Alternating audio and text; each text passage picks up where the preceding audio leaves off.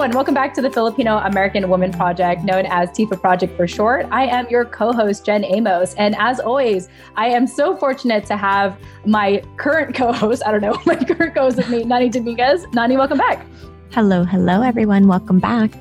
And the reason why I say current is because we actually have an incredible guest on our show today, one of the OG hosts of the TIFA Project, which I'll get into in a second. But before I do, I just want to remind everyone that if this show resonates with you in any way, remember that you could actually text us and engage with us. Our phone number is 415-484-TFAW, or the number is 8329. So once again, that's 415-484-8329. Feel free to text us, leave us a voice message. We don't pick up the phone because healthy boundaries are important. Plus, we're not always on our phones. And also you can email us. And if you want to continue to engage with us and be a part of our community, we encourage you to check out the show notes of this episode and subscribe to our newsletter. Nani, I always feel like I have to ask you, any thoughts about the newsletter that you want our listeners to know? No, not that I haven't already said. Just do it. If you are not subscribed to our newsletter by now, then you are the one missing out. So subscribe to our newsletter. That's where we keep our most recent updates, news, messages, resources that we want to share with you guys, things that we've been featured in. If you want to peek a little bit into Jen or my life. And our interns also do a lot of good work for our newsletter. So there's a lot of heart that goes into it. And we would appreciate if you guys humored us and took a look. Yeah, beautifully said. Thanks, Nani, for, again, encouraging our listeners to subscribe to our newsletter. We do put a lot of love into that and energy. And if you're not ready to subscribe yet, you can always find our latest newsletters on Facebook or Twitter, or you can DM us on Instagram if you want to get a copy. No pressure to sign up, but, we find that our mailing list is continuously growing, which gives us inspiration to continue doing what we do with the mailing list. All right. Well, with that said, I'm really excited because I get to bring on my OG co-host of the TIFA Project. So little background, if you're listening to the show for the first time, the TIFA Project actually started via Facebook Live. And I remember back in San Diego, I would just meet people in person and interview them and, turn on Facebook Live and do that. And so my friend here that I'm about to bring on, she eventually started joining me and being a part of the conversation. So with no further ado, I want to bring on current grad student and OG co-host, or original co-host of the TIFA Project, Jezyle Deo Diez. Jezyle, welcome to the show. Yay! I'm so happy to be here. I love it. No, it's so great to have you. Why don't we start with you sharing, this sounds obvious, but how did you hear about the project? And more importantly, at the time, what compelled you to get involved? Well, the one and only Jen Amos is who introduced me to the TIFA Project. And one of the reasons why I wanted to get involved was because I wanted some sense of community with my people. And currently, I do identify more now as a brown Pinay, trying to decolonize how colonization has impacted us as a people. And I always felt left out. I wouldn't say that I was very popular within my communities. I definitely got along much more with my mom's friends. So all the aunties, I was always the one that wanted to be on their good side and say, "Hi, auntie, how are you?" And I really struggled making friends with their daughters. I don't know if this has anything to do with my mom having friends that had husbands who were predominantly white. So I was surrounded by a lot of mestizas, and I really tried to assimilate or fit in. And I just always had this concept of not fitting in or not feeling good enough to fit in. So I would always be the one brown Pinay in most of the involvements I was a part of. So I think with you, Jen, starting this project, it was wow, this is something I can belong in, that I can see myself be a part of. And I want to be a trailblazer in this concept that you had formed. So that's how I heard about it. That's why I wanted to be a part of it. And I wanted people to feel that they're here, that they belong, and that we see you. And you're still doing it very strongly. So I'm really happy to be here.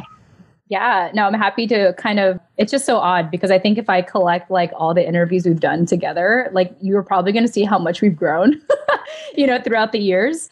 I do want to thank you again for years ago, honestly, when we had that Mother's Day special that we did in person. and you brought your grandma out. You brought your grandma and had her share her story. And, you were helping out, like kind of being her translator as well. And so that was a really fun experience. Any thoughts about that time?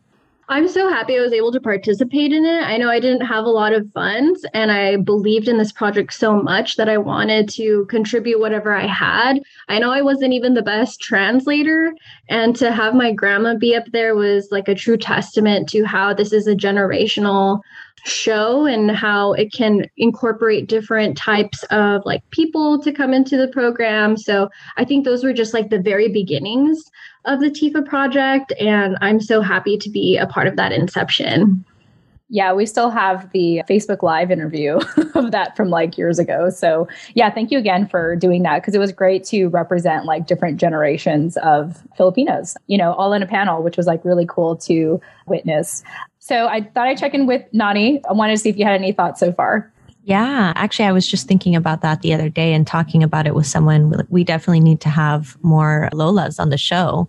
And I was just thinking like, dang, I really don't have any more like grandmas left in my family. So there's not anyone that I could ask. I've missed those opportunities as it relates to like getting stories out of your own family or interviewing your own family. So I'll have to start with the next generation down. But I was thinking that maybe we could, when we reach back out to our past guests to get in touch with them, we might ask them if there's like a family member that they would want to bring on the show with them to get interviewed for a second round. I think that would be a really cool idea, like meet the families of some of our guests. And I love, Jezyle, that you had such an early idea to do that and took advantage of the opportunity, while you guys were setting up this project, to learn from your own family and to, make your grandma feel like a star. I'm sure she loved it. So yeah. And also I haven't met anyone from the Facebook Live days. So this is also very special to me to be able to see what you guys kind of were cooking up before Jen put it on Apple Podcasts and switched platforms and took the hiatus and everything. So it's a cool insight for me and really nice to meet you.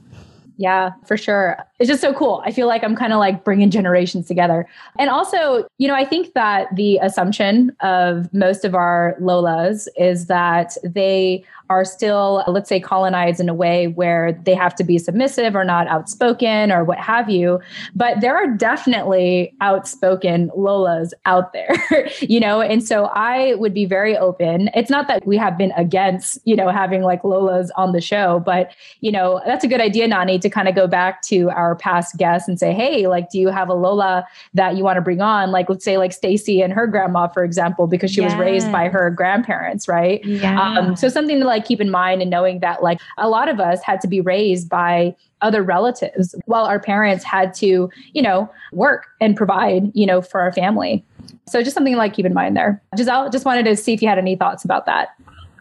Yeah, so my grandma definitely raised me the first couple years of my life. And I think that's why I really wanted to bring her to the show. It's one of the reasons why I really struggled in class in elementary school, because English was not my first language. And that was something that really stuck out with me. But the values that she instilled inside of me are pretty badass. Like, I'm not going to lie. My grandma was like, nobody tells me what to do. I run this show. And I'm like, yeah, that's what's up.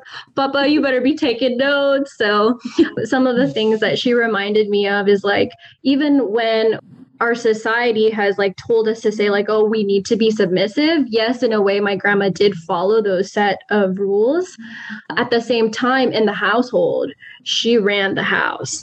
So I think that's some of the qualities that I still really appreciate about her, because even to this day, she's very chatty. She has a lot of energy, or what my mom would say, oh, she's so makulit. And I'm like, I'm glad mama is makulit, because like, I wouldn't want like a low down grandma, like, oh, like I just want to die. Like, what kind of a grandma would be like that? My grandma's always like, oh, let me do something. I want to go out. She's like full of life. Full of life. There you go. And before the pandemic, she's like, oh, I want to go dancing. I want to go do cha-cha. Like, I'm going to play bingo. And she always wanted to make herself feel dressed up. So she's the one who's like, oh, I want to wear pretty colors. I'm going to go put on my jewelry. Love it. Neat. Like, do you like my lipstick? So she helps me to kind of like look into myself, like, what does it mean to be beautiful? Is it just appearance, or like, how do you treat others? So those are some qualities that I still love about my grandma. And it's like, age is not a number, like for us. It's like, how do you treat others? It's like, well, if I'm young and hip, then everybody else is young and hip. And that's the vibe that I get from my grandma. Yeah. No, I love that you outlined that. Like, I feel like watching her, you kind of learn how to love yourself. Like, she showed you what to do to like really pamper yourself and make yourself feel nice and pretty and hype yourself up. And that is, you know, a great skill to have in life, and something that is, I think most of us learn from our grandmas if we have that type of relationship with them. Because I know I definitely have a similar story with mine. So that just makes me feel very nostalgic. Yeah, well, Jezyle, so we sort of did this, or we've done this in the past when we were interviewing people. And I wanted to remind people, in case this is the first time they're learning about you, but give us a little bit about your background, maybe your family history, and most of all, why you identify as a Filipino American woman. So when it comes to background, I guess I would consider myself a 1.5 generation Brown Pinay American. So I was born in the Philippines, and because my father served in the military, Navy more specifically, we were able to immigrate over here to the United States. So I have 3 younger siblings, and they were all born here in the United States, here in San Diego, more specifically Balboa Hospital, which I found that's where a lot of Filipino Americans were born. Yeah, my sister was born there. Josephine was born there. Yeah. So I feel like because I was raised by my grandparents more so, like the first 9 years of my life, I definitely feel like I'm not as Americanized as my siblings. So in terms of like my background, I would identify more as a 1.5 generation, just because I've seen how it's impacted the ways in which I've grown up and how I've perceived the world. Like, I know that I still feel like I live inside this little bubble to protect myself, whereas my siblings, they go all out. They do what Americans do. And I sometimes feel like, oh gosh, like I wouldn't want to do that. And they're like, but why not? Like, this is what we do. An example would be like, I never really got to have roommates. Like growing up, I was always just at home with my grandma, with my mom. And I didn't move out until like I got to be with my partner, who I'm currently married to now. So I guess in that sense, I'm a little bit more traditional, whereas I've seen my sister kind of go out and live with roommates. And I've seen my brother like go and pursue different things outside of school. So for me, like, I don't really replicate those ways. So that's why I can't say I'm fully Americanized, but I know I've been living here my entire life. So I don't know if that's helpful with the background.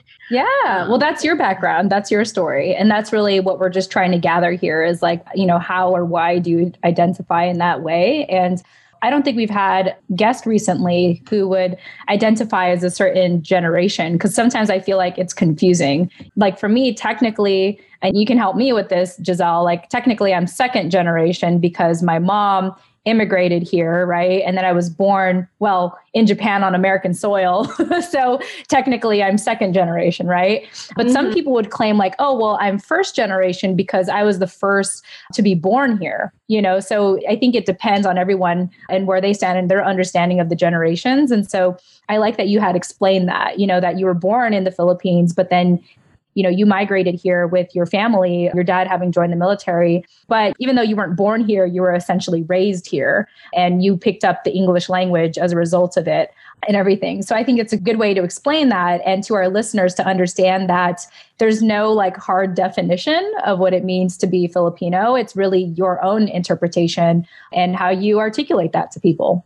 Yes, and I just love how multifaceted Filipinos are, because not only do we have different languages, we have different upbringings.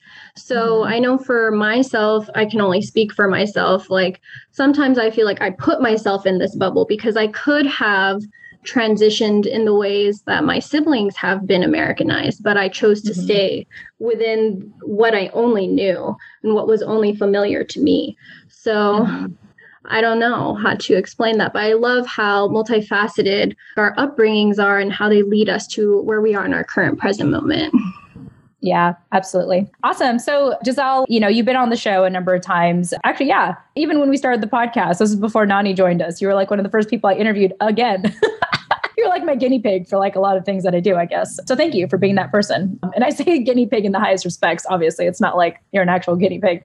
A lot has changed, I think, since we had last spoke. And so give us a snapshot of your life today. What keeps you busy or excited about life nowadays? So for me right now, I'm a little embarrassed to say that my life is so surrounded by work and school. So when I talk to people outside of that, they're like, oh, we're always talking about work and school. And it's like, well, I'm just so enveloped in it. Mm-hmm. So I'm currently working 2 graduate internships, one at San Diego Mesa Community College, and then another at UC San Diego. So that accumulates to about 32 hours each week. I usually start my day around like 7 to 8 a.m. and I'm on the screens until like 8 p.m. So it's very tiring. So I have classes in the evening from like 4 to 7. And then I have meetings with my assessment team from like 7 to 8. And one of the rules that I've created for myself, and this comes with setting healthy boundaries, is I'm off the screens by 8. So if y'all need to say something, you better say it now. If you need to assign me anything, you better say it now, because that's my time with my partner. And that was just a way for me to really set some form of expectations so that people can respect them. Because I feel like in the past, I've always struggled with having people cross my boundaries or like even feeling violated in a sense. And like, I remember my parents would be like, oh, go hug your auntie or like, go hug your uncle. And it's like, but what if I don't want to? And I think because those were blurred very, very early on, and me being a recovering perfectionist and wanting the admiration, respect, and love from the people that I admired, respected, and loved, it's like I always wanted to be a helper. So seeing how that's transitioned now, it's like, how can I be more compassionate? And one of the things that I love about my favorite researcher, her name is Dr. Brene Brown. I'm sure you all have heard about her, and she does a lot of her research on shame and vulnerability. And that's the ways that we have been brought up. Like, shame is a tool that my parents utilized to make me be disciplined, to make me feel a certain way. And I had to learn how to take that power back. You do not make me feel anything, but I feel hurt when X, Y, and Z. So I think now that I'm learning how to set healthier boundaries, and it's the most hardest with my family because they see me a certain way. And Jen, you've seen how my siblings have treated me in the past, to now be in this position where I'm supervising student leaders and I'm facilitating group meetings and I'm conducting assessments for programming for students. It's like, I have to carry myself a certain way. And now that I'm able to set out these expectations with bullet point formats, it's like, oh, Jezyle, like, I'm just looking at the time. It's 7:50. Like, do you have to go? And it's like, yes, I do. What would you like me to do for you in this time that we have together? So I'm really, really proud of that achievement that I've done personally and all that inner work. I know that was one of the messages that I brought to the podcast the first time, learning how to set those boundaries. And my sister was a great example. And I actually am thinking of another one that I could share later on. Yeah, for sure. Like, you even have boundaries with me. You're like, hey, I'm going to be free at this time. It's like you put me on the calendar. And I love that. I think it really is a reflection of how much you've grown, I think, in the recent years. I mean, really just the decade that I've known you and like how I feel like I need to respect your time.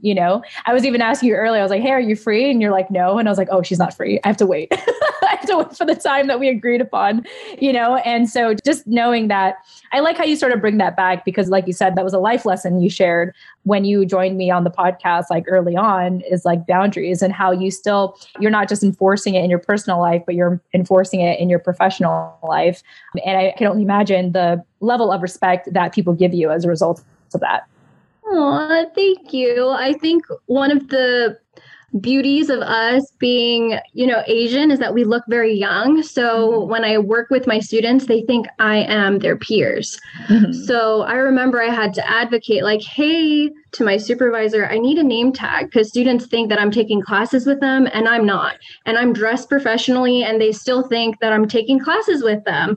So what can we do about that situation? So I think being able to find ways to relate with students and where they feel comfortable and safe to disclose like information that they're struggling with. A lot of the things that I hear is imposter syndrome or like not feeling good enough. And this is connected to my experience as a Brown Pinay. So it's like I can identify those things with students, but how do I create that sense of respect? So I think now, because I just recently got married, that has also changed the playing field. But at the same time, being able to just say, hey, I'm 28 years old. And they're like, what? And I'm like, yeah. They're like, you don't look like that. You're like, yes, I have amazing skin. Thanks. Yeah, thank you. So, and it goes back to my grandma. It's like, age isn't really a number. It's like, how do you present yourself to the world?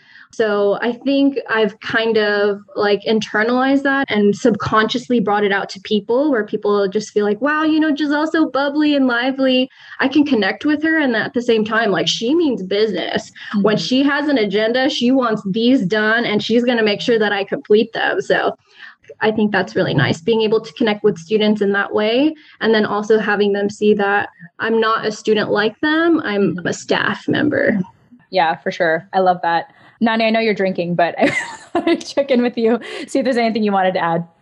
Yeah, no, I mean, I used to think that it was just my family when I was younger. And the more people that we interview on the show or the more stories that I hear people tell about their own families, I realized that it's a pretty common thing for us to not be good with boundaries or not be taught really anything about boundaries. And so the fact that you're able to set such a, like black and white line, especially in your professional space, I think means a lot for your mental health, because I know how much you have to work through, the toxicity of like shame being used as a tool to kind of manipulate you into being a certain way.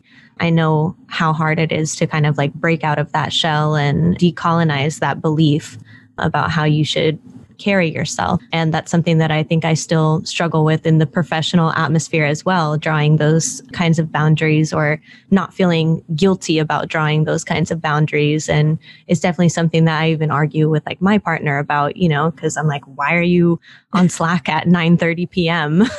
Like what is that? What kind of message is that sending to your colleagues? And just not everyone sees it that way. So I appreciate when I can come across someone who is firm in that belief and really is like, nope, this is my me time. And, my job is not my life, basically.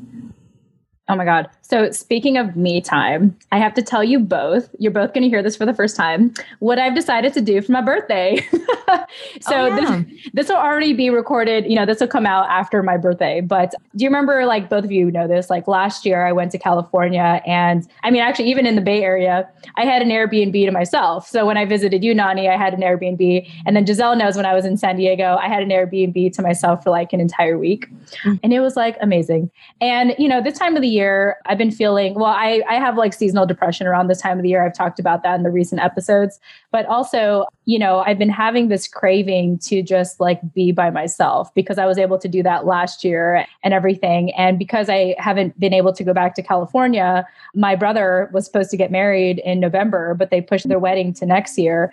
And I've just been really feeling it, like I've been feeling homesick. I've also just been craving like alone time, like just like straight up alone time where I'm not responsible for anything or anyone, like my dog and my husband. But just anything in general, and just like not feeling like I'm always tied to my phone and everything. So for my birthday, I decided that I got an Airbnb to myself for 2 nights. Nice. Yeah. So I got an Airbnb locally here in Virginia Beach, actually near the tourist side of town. And I got for 2 nights, like the night before my birthday and then the night of my birthday. And I'm still like planning it out. But the whole idea for me on the day of my birthday is that I don't look at my phone. Like I'm going to like challenge myself to like not look at any of my notifications. Even if people greet me, it's like, I don't know. You can greet me, but I might not respond that day is what I'm trying to say. Yeah. And so really just taking a moment to like be by myself and be with myself and just kind of like reflect at the end of the year. Cause usually around this time of the year, I like to reflect and I like to kind of, figure out what I want to do for the new year and stuff like that. But I guess I just been feeling this, need to get out of my, normal Space. Environment and kind of get like a clear, fresh perspective, outside of what I have. Obviously, I love what I have, but it never hurts to, have time to yourself and get that kind of clarity. And so that's what I'm going to do for my birthday. I'm going to hang out by myself. I'm really stoked about it. And it reminds me of what we're talking about here with setting boundaries, and especially setting boundaries around, the people you love. And also with the added pressure of like the pandemic, I felt like I couldn't go anywhere. And so fortunately, I found an Airbnb where they're very strict on cleanliness and social distancing. And so, crossing fingers, it's going to go really well. And I'll definitely talk about it more in an upcoming episode on how it turned out. But anyway, that's what I'm doing for my birthday. I'm so excited for you, Jen. I love alone time. It's interesting because even though I'm in the same apartment with my partner, like I still find ways to have alone time. And I think that reflection really helps me recenter so that I can present the best version of myself when we do have that downtime together. So I'm really excited for you. I can't wait for you to have that time to yourself. And early happy birthday. Thank you. Thanks, Jezyle. Awesome. Well, anyway, that was a very long detour. Let's go ahead and reel it back in. And so we're at the part now, my favorite part of our conversation, Jezyle, where we share a life lesson. And so you can answer this one or two ways. You can share maybe a mantra, a Bible verse, or a quote that you live by, or an epiphany that you had that you live by. Or you can also like do it pandemic style and share like what has 2020 taught you. So the floor is yours. Let us know, what lesson do you want to share with our listeners today? So one of the things that I've been taking in more since the pandemic has helped me to reflect. So my birthday was just this last month, and it's about letting go of things that don't bring meaning to my life, letting go of things that I have held on to for such a long time.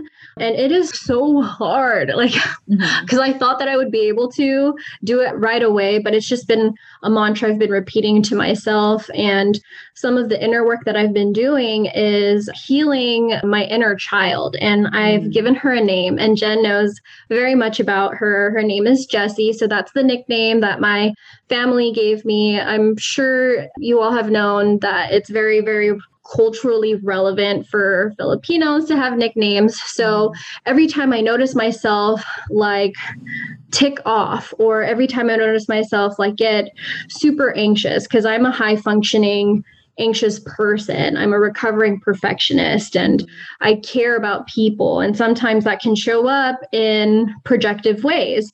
So having to attend to her when she shows up has been the hardest. And one of the things that has been helping me when I find myself in a bad place with my partner is telling him how old I am. So I'll be like, baby, I'm like 10 years old right now, and I'm trying to make this instant pot recipe.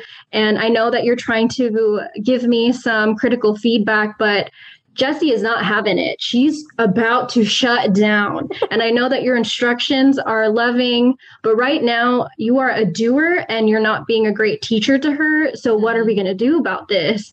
Because I know in the beginning of our relationship, I've tended to shut down immediately or run away. Like I emotionally run away. And these were examples that I saw my parents do when they would argue. So just a little bit more background. My parents divorced in 2014 when I was an adult child. And that significantly impacted my life because my extended family did not believe in divorce. We were born and raised Catholic. So the idea of divorcing a loved one is like unimaginable. Right. So I also understand that it was difficult for them to communicate. And that is something that I acknowledge that I had to inherit, like, because that was my coping strategy with my partner. And I really love that we can find ways to communicate with each other. So when I learned that I need to be able to talk from a place of how old I am, that was just one of the ways that really helped him understand where I'm coming from. Yeah. So I don't know how we got to this point, but that has really helped me in communicating like with my partner. I don't remember where we were going. I feel like I've gone into... No, I got you.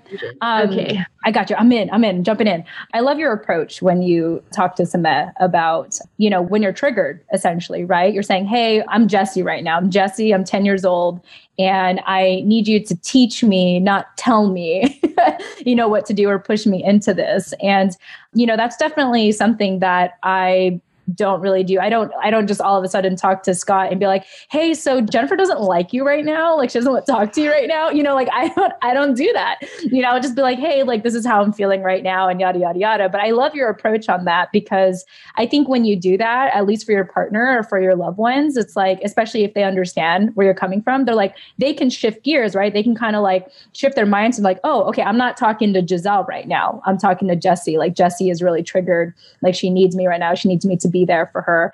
And I just like absolutely like love your approach on that. And I think it makes it easier, for someone to communicate with you when they know that you're not being your normal self, Yes. And I think this goes back to like learning how to let go, because I know that it was difficult for me to let go of like painful actions that people have done to me. Mm-hmm. That's something that I hold on to a lot. And I realize, wow, like I'm 28 years old. Like, when am I going to get over this? It reminds me of this analogy of like wishing someone to die when you're drinking the poison.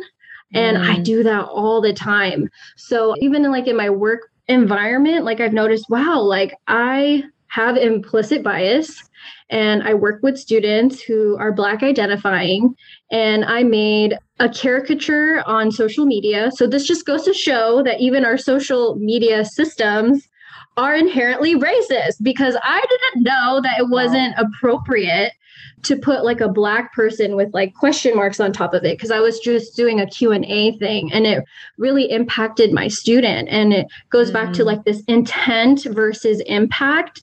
And it wasn't my intention to hurt him, but my impact was very painful. So kind of seeing that with myself, like, why can't I let go of the things that people have done to me when I now am having the tables turned to me where I have unintentionally hurt someone? So kind of putting myself like in my parents' shoes, it wasn't their intention to have a divorce, because I wanted that complete whole family. So what can I do to let this go? I think that is something that I'm still working on, and it's working with my inner wounds and with Jessie, and like really attending to her and sitting with her. Like, why do you feel this way? Like, I'm here for you. You're in a safe place. You have food in the refrigerator. You have a roof over your head. You have someone that loves you. Mm-hmm. You have professionals that care about you. So I think being able to remind her that she is safe, because at the time when she was 10 years old, she was not.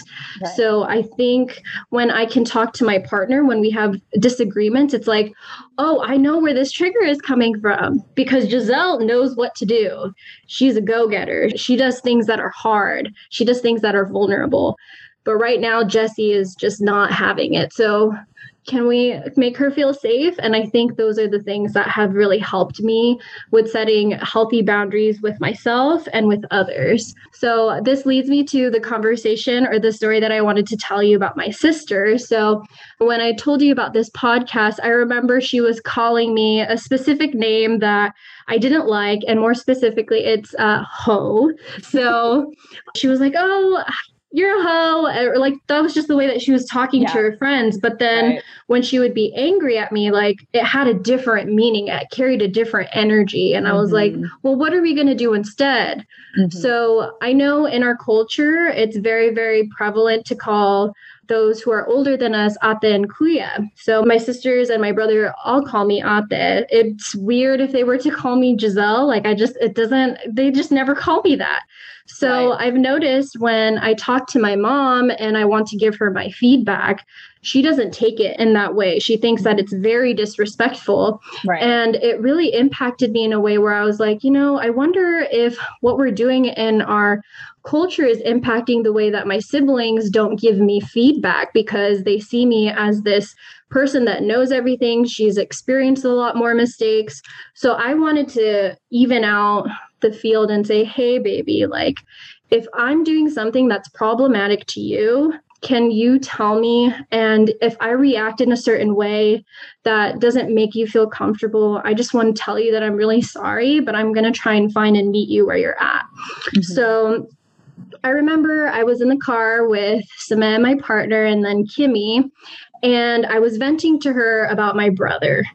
And I was like, I can't believe Anthony hasn't received like mental health yet. Like, I'm really worried about him. And I just keep going on and on and on. And I just fixate on what's negative. And she's like, Ate, I'm so sorry, but I'm not ready to listen to you talk to me about queer right now. I don't have the capacity to listen. And even though I know you care about him, like, can we just talk about something else? Wow. And I was like, oh, wow, that's impressive. I was so proud of her in that moment. And I have to attribute it to the fact that I told her, hey, baby, like, this was a long time ago. And I said, like, if there's a time where I'm doing something that's problematic to you, please let me know. And I think it came back to that stem of my professional life when I unintentionally hurt my student. And I always want to be open to feedback because I can improve. I love to say that I'm a lifelong learner. And even though I'm studying for like a master's degree and I want to pursue a doctorate in the future, it's like, I will never know everything. And it's okay to say to students like, hey, I don't know. Because a lot of the students that I work with, I feel like they have been violated by adults where they've grown up in a way where it's like so much trauma has happened to them, where whether that started with post 9/11 and then with the 2008 recession and then now the pandemic. So they're feeling like, how can we trust adults? They don't know what the F they're doing. So for me to listen to them and want to be a representative of their needs and the resources that they deserve, it's like, oh my gosh, this is so healing for me. This definitely is healing Jesse so much more because I just wanted to assimilate. I just wanted to fit in. But here they are saying, like, we want to stand out and we're going to make our movement the way we want it. So I think being able to kind of learn from my students in that way and then bring it home and see how my sister is advocating for herself, like, it makes me so proud. So learning how to let go of things that don't matter, learning how to let go of painful actions that have been happening to me in the past has been one of the biggest lessons that I'd love to send to all of our listeners today, because it's going to get better. I know it may not be better right now, but when you get to that point, it is so magical. I don't know what other word to explain it, but I'm here with you in those moments where you feel scared and when you don't feel safe. Like, I want to sit with you and let you know that it's going to be okay. Yeah, beautifully said. I do have some thoughts, but thought I'd check in with Nani. Yeah, no, just beautifully said, like Jen said. And I feel you like on all of that. That was like mic drop. Well done. And we're done. Yeah, I do like what you're talking about in regards to letting go. I think it's also like learning to let go of like the phantoms of your past. Like, I think sometimes when we're triggered, it's because we're still allowing like the phantoms or the ghosts of our past like repeat itself. And we kind of tell ourselves that's our story. Like, we think that whatever pain we had in the past is like a curse or it haunts us for like the rest of our lives. And so, you know, reminding ourselves like, hey, we're not there anymore. You know, it's like, hey, Jesse, we're not there anymore. Like, we're not 10 anymore. And I got you, you know, Jezyl's got you. Right. And seeing how you are able to have that reflect through, you know, with your siblings and also like in what you do and the work that you do in higher education is beautiful. I think it's really powerful. I kind of want to talk a little bit too about like shame in general, but I haven't updated you, Jezyle, on this. Naughty knows. But in addition to couples counseling, I now have a therapist for myself. And so that's like a new update in case you're wondering. And for me, the one thing that I'm trying to unpack right now, like outside of the work doing with Scott right now in counseling, it's like I've actually discovered that there's a shame that I'm still carrying to this day. I didn't realize it. Like, it dawned on me, like, I think after my first session with the therapist. And so now it's just a matter of unpacking that and like, why am I still carrying that particular shame and guilt, you know? And of course that, you know, I think for most of us, that's a cultural influence, right? Like the way that we are obedient is we felt guilty for not being obedient. And that kind of like continues to carry through. But it actually kind of caught me off guard to realize, I was like, wow, like of all the boundaries I've been able to push for myself, I didn't realize that this is one thing that I'm still absolutely shameful about, you know? And so I hear you on that, and that it's an ongoing journey to heal. right? And work through the phantoms of the past, work on letting go. And sometimes when times are hard, it repeats itself, like it comes back, right? Because it's something that's familiar. We talked about this in a previous episode, but a lot of people, like for example, we weren't conditioned as human beings to be in an emergency state for this long, like being in this pandemic. And so, people's healthy coping mechanisms have been exhausted. And so a lot of us are sort of reverting back to the unhealthy coping mechanisms like we used to have, and so just being mindful of that. And I think just having this discussion overall will be great, for our listeners to, again, look inward and see for themselves, like, am I carrying shame? Like, am I still carrying some kind of shame? Is there something I'm still holding on to? Nani, looks like you had something to say. Yeah, I just wanted to say, by the way, like, thank you for modeling that inner child conversation that you have with yourself. I think that was like such a gem to hear, because I know that everyone hears about, oh yeah, do inner child work, blah, blah, blah. But it's like, how do you actually cultivate that relationship and get to know your inner child versus who you are today? So I think that was just really helpful to like witness you talking to yourself in that way, and even communicating to your partner from that perspective. That is such a gem. And I can just tell that you've done so much work in that space. Yeah, it's very common for Jezyle and another one of our girlfriends to say like, yeah, so I was talking to my therapist today, and so it's just like normalize amongst our friends to like have therapy. As it should be. Yeah. Yeah, for sure. Jezyle, any thoughts about anything we talked about so far? Not in particular to shame, but this did remind me of one of the things that we do as Pinais and how we've been able to survive is how we've weaponized kindness.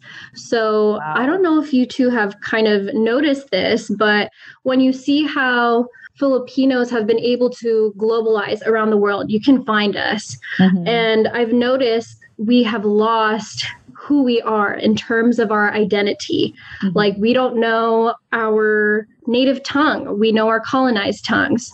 Mm-hmm. And I think that was a surviving mechanism. And this is some of the things that I'm noticing within myself, like trying to be submissive. How do I break that down and unpack that? How can I be more assertive at the expense of my own self? Because I know I really care about people that I respect and admire, and I want their attention. But is that really worth the expense of losing who I am? And I want to say, no, that is not worth losing. I want to still hold all of myself intact.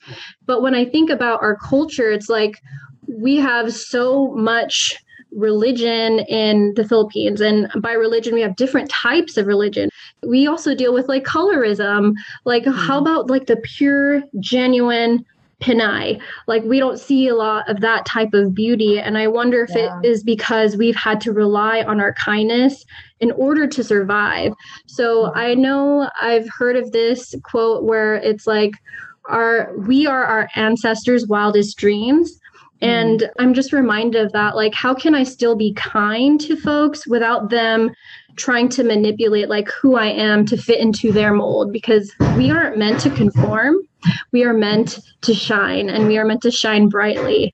So those are some of the feelings that I have. Like, when it comes to shame, it's like I want to fit in. And I notice with like the students that I'm serving, it's like they don't want that. So it's like a connection to how all of us are trying to like solidify our mold in this world and showcase like these are the best parts of us, while at the same acknowledging that these are also things that we struggle with, and we're going to continuously improve upon that.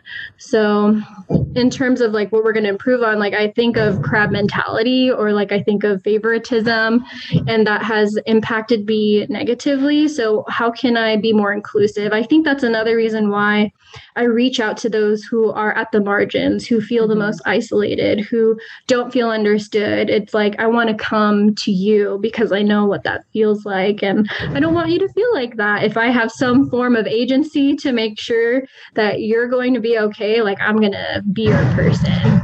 Yeah. And one thing that I've come to admire about you, Jezyle, is just how inclusive your language is, like the way you talk.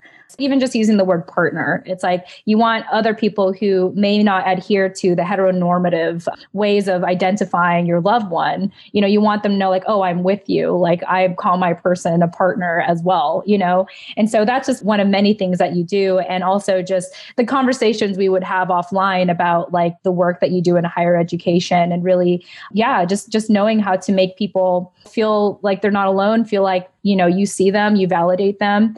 And that's something I very much enjoy. I don't do it in the same way, but part of why I love podcasting is I'm always trying to uncover people's stories to find common ground. Because even though we don't look the same, I bet there's a story in there in your life that we can relate to, so it's just cool to see like how you approach it, like in your professional life.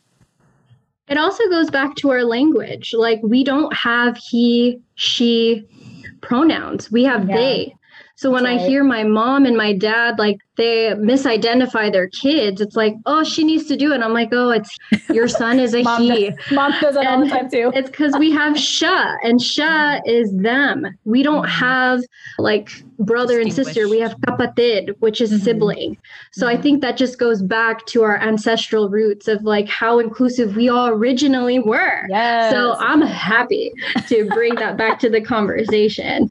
And it just goes back to like how multifaceted we are and how we can crystallize and focus on one point and how that connects to the bigger picture. Yeah, no, beautifully said. Jezyle, I don't want to take too much more of your time. Before we go, any closing thoughts? Thank you so much for having me be a part of the show. It's great to kind of also see how much I've grown from our Facebook Live shows. And Nani, thank you for doing such an incredible job of co-hosting with Jen. It's been a pleasure to hear your personal story as I'm listening to the first season. So incredible work. I want to give credit where credit is due. And again, it is such an honor to be back and a part of the show again. Yeah. Thank you. Yeah. Thank you for bringing the 360 perspective here on the TIFA project. Yeah, for sure. And of course, thank you for helping me lay the foundation early on. And I've always felt like you were there for me whenever I tried something new. So thank you for being that person. But if you want, Jezyle, would you like to let people know how to get a hold of you if they want to get a hold of you? Yes, find me on LinkedIn. I don't have a lot of social medias. I feel so bad. So when people are like, oh, you can add me in Snapchat or Instagram, it's like, I don't have those. I don't have TikTok either. That's a good thing, though. Yeah, set those boundaries. So you can get a hold of me on LinkedIn. I do have a Facebook, but I don't really post about my personal life. I just post like wholesome, compassionate quotes. So if you need some of that tender, loving care on social media, that's what I will be posting. But yes, LinkedIn, Jezyle Deo Diez, Jezyle space Deo space Diez. Cool. Thank you for doing that. I appreciate when people spell for me because it's like, I do that like on another show and I just feel like I'm always like stumbling over my letters. So thank you for for doing me that favor for that. Awesome. Yeah, I don't know. I just feel good. I'm just happy to connect with you again, Jezyle, as I always do, and just see how busy you are, as you always are, and fighting the good fight in the work that you do, and also continuing on in your education. So, you know how much I admire you, how much I love you. That would take another hour to dive into if I really wanted to get into it. But other than that, thank you again, Jezyle, for being here. We absolutely appreciated you coming back on our show. Thank you so much. Yeah. Okay, cool. And Nani, thank you again for co-hosting with me as always. Yes, thank you. Thank you.